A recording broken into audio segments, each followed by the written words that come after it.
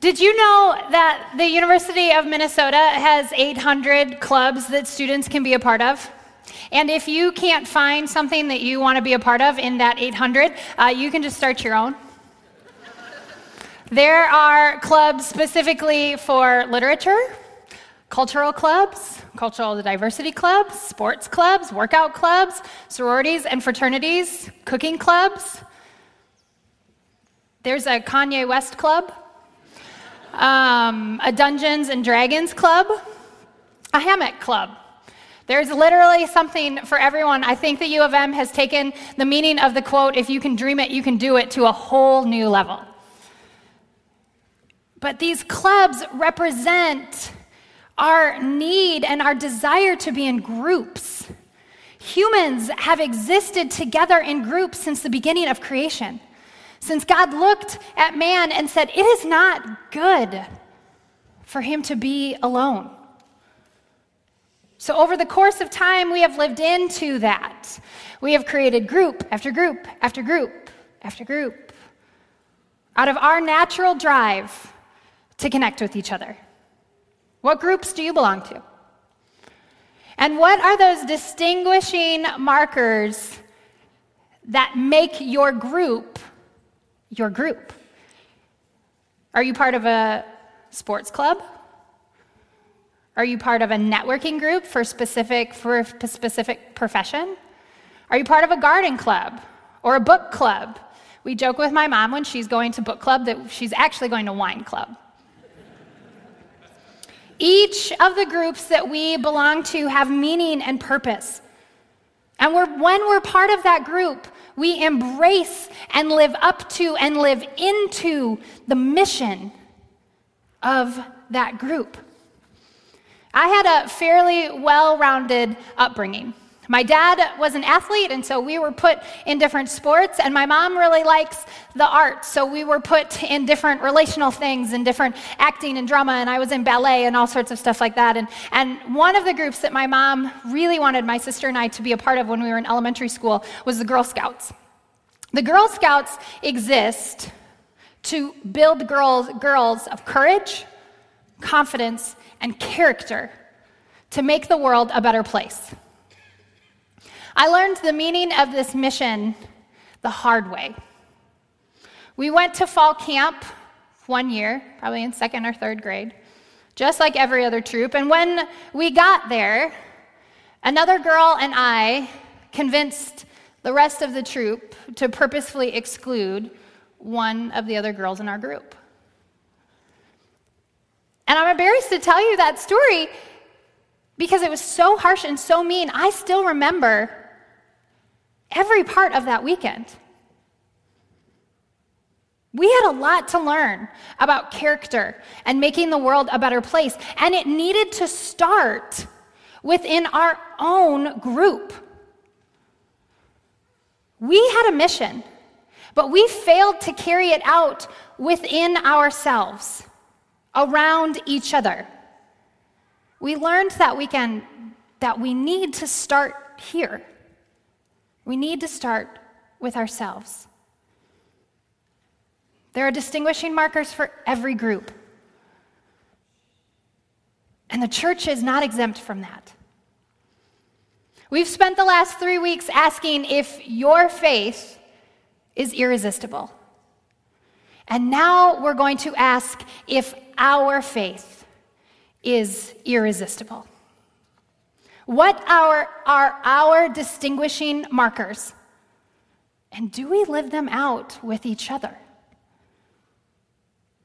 How do we, as the local church and the larger body of Christ, experience and express irresistible community?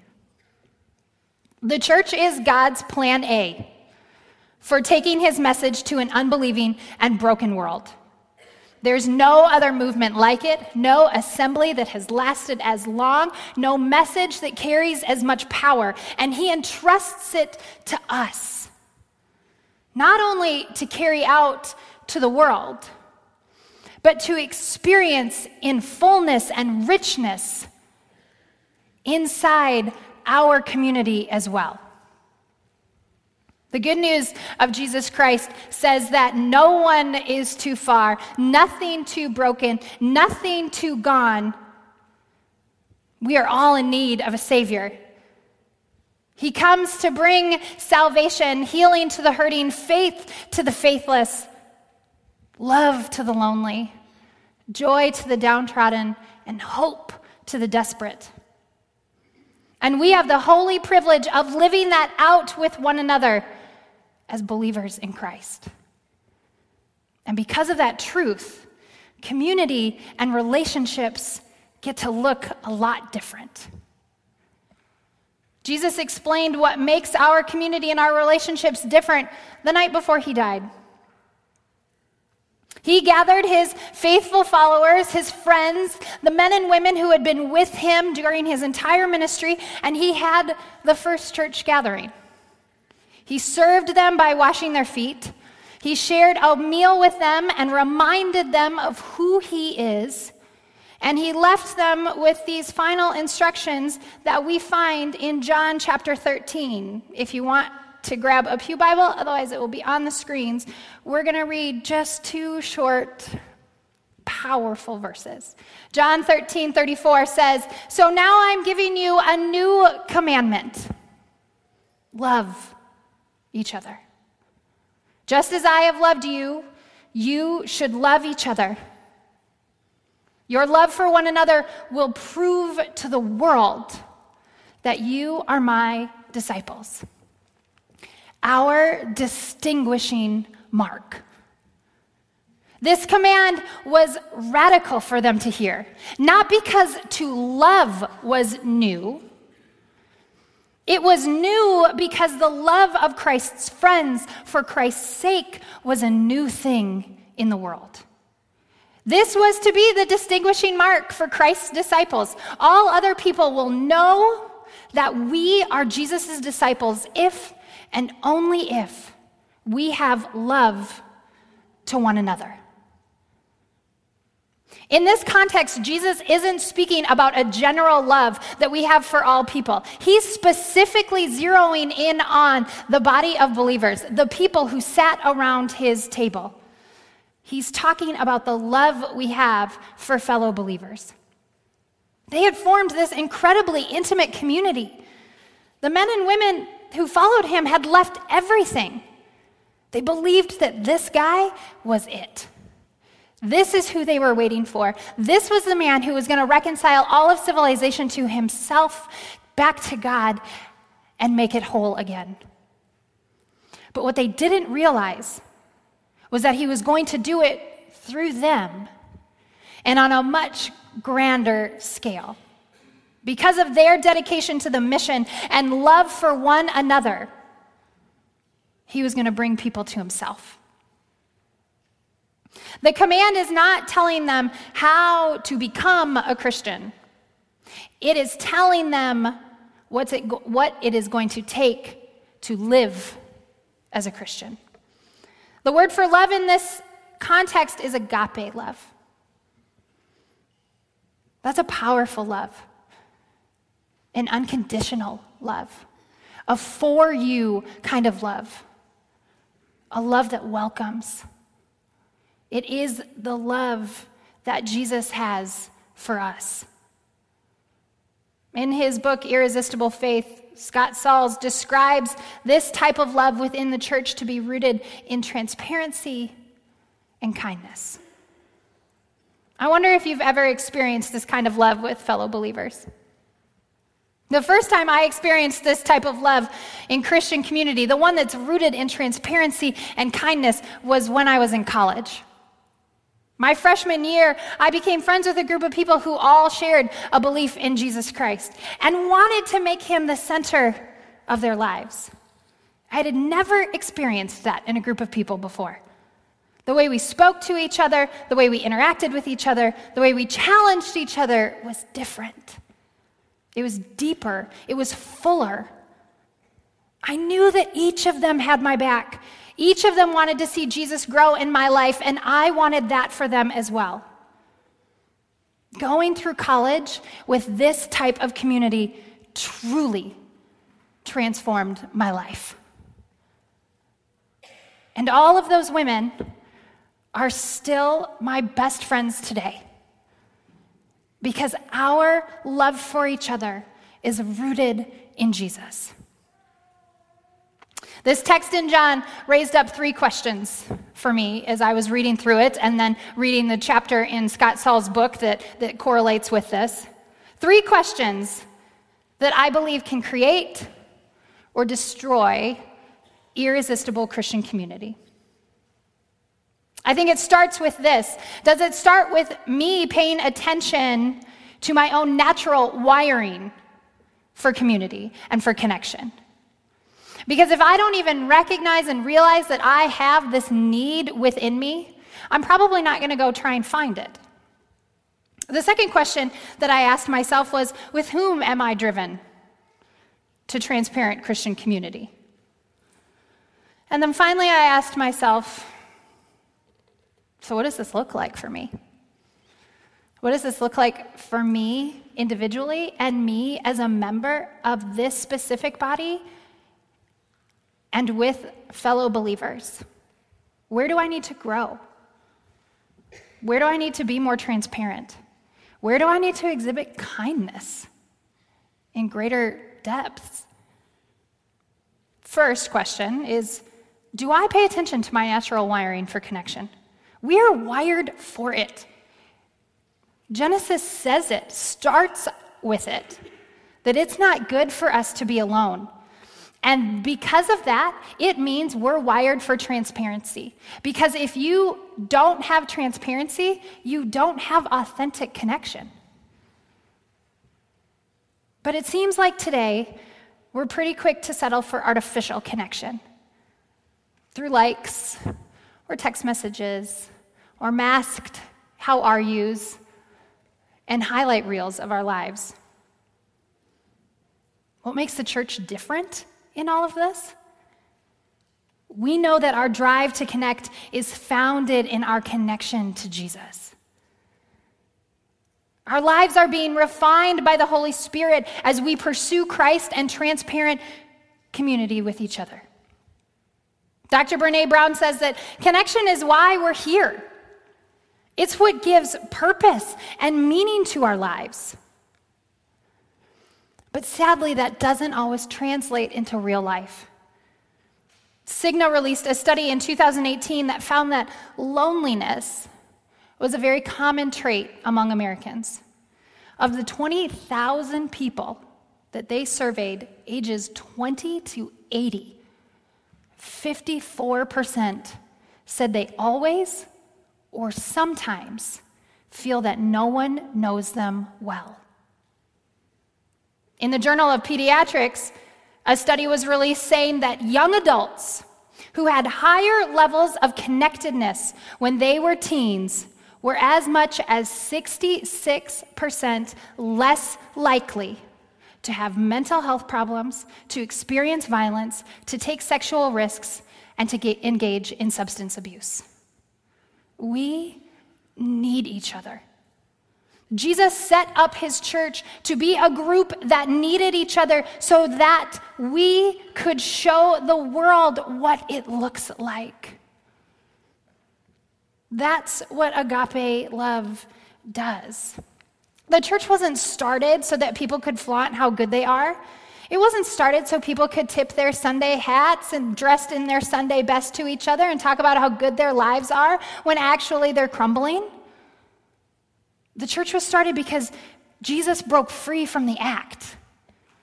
He looked at the pompous and religious people who wore all the right clothes and said all the right things, and instead of joining them, he started a new way of living. One where tax collector and prostitute and disciple sat at the same table because the need is the same. The drive for connection is the same. We all start in the same place, no matter who you are, no matter what you've done, no matter where you've gone, no matter what you do, how much money you make, what your skin color looks like, what your orientation is, what your political ideology is, how many kids you have, if you're married or not. We start in the same place, broken and in need of a Savior. And that connects us and unites us. The second question that I asked myself when reading this passage was, with whom am I driven to transparent Christian community? Because if you look at the context and you look back some verses in that chapter, Jesus is sitting in the upper room with his disciples. And when you stop to look at who those disciples were, you see that they're not all the same. They came from different backgrounds, belief systems, professions, and yet they were deeply connected with each other. Jesus made sure that his community didn't look the same because anyone could be his disciple. He raised up women when that was unheard of in the time. He asked tax collector to sit at his table, fishermen. Irresistible community isn't homogeneous. That wasn't the example that Jesus set for us. And so this text challenges us to look at our communities and to examine whether everyone is the same or not. Do I put categories and boundaries up around who I live in transparency with?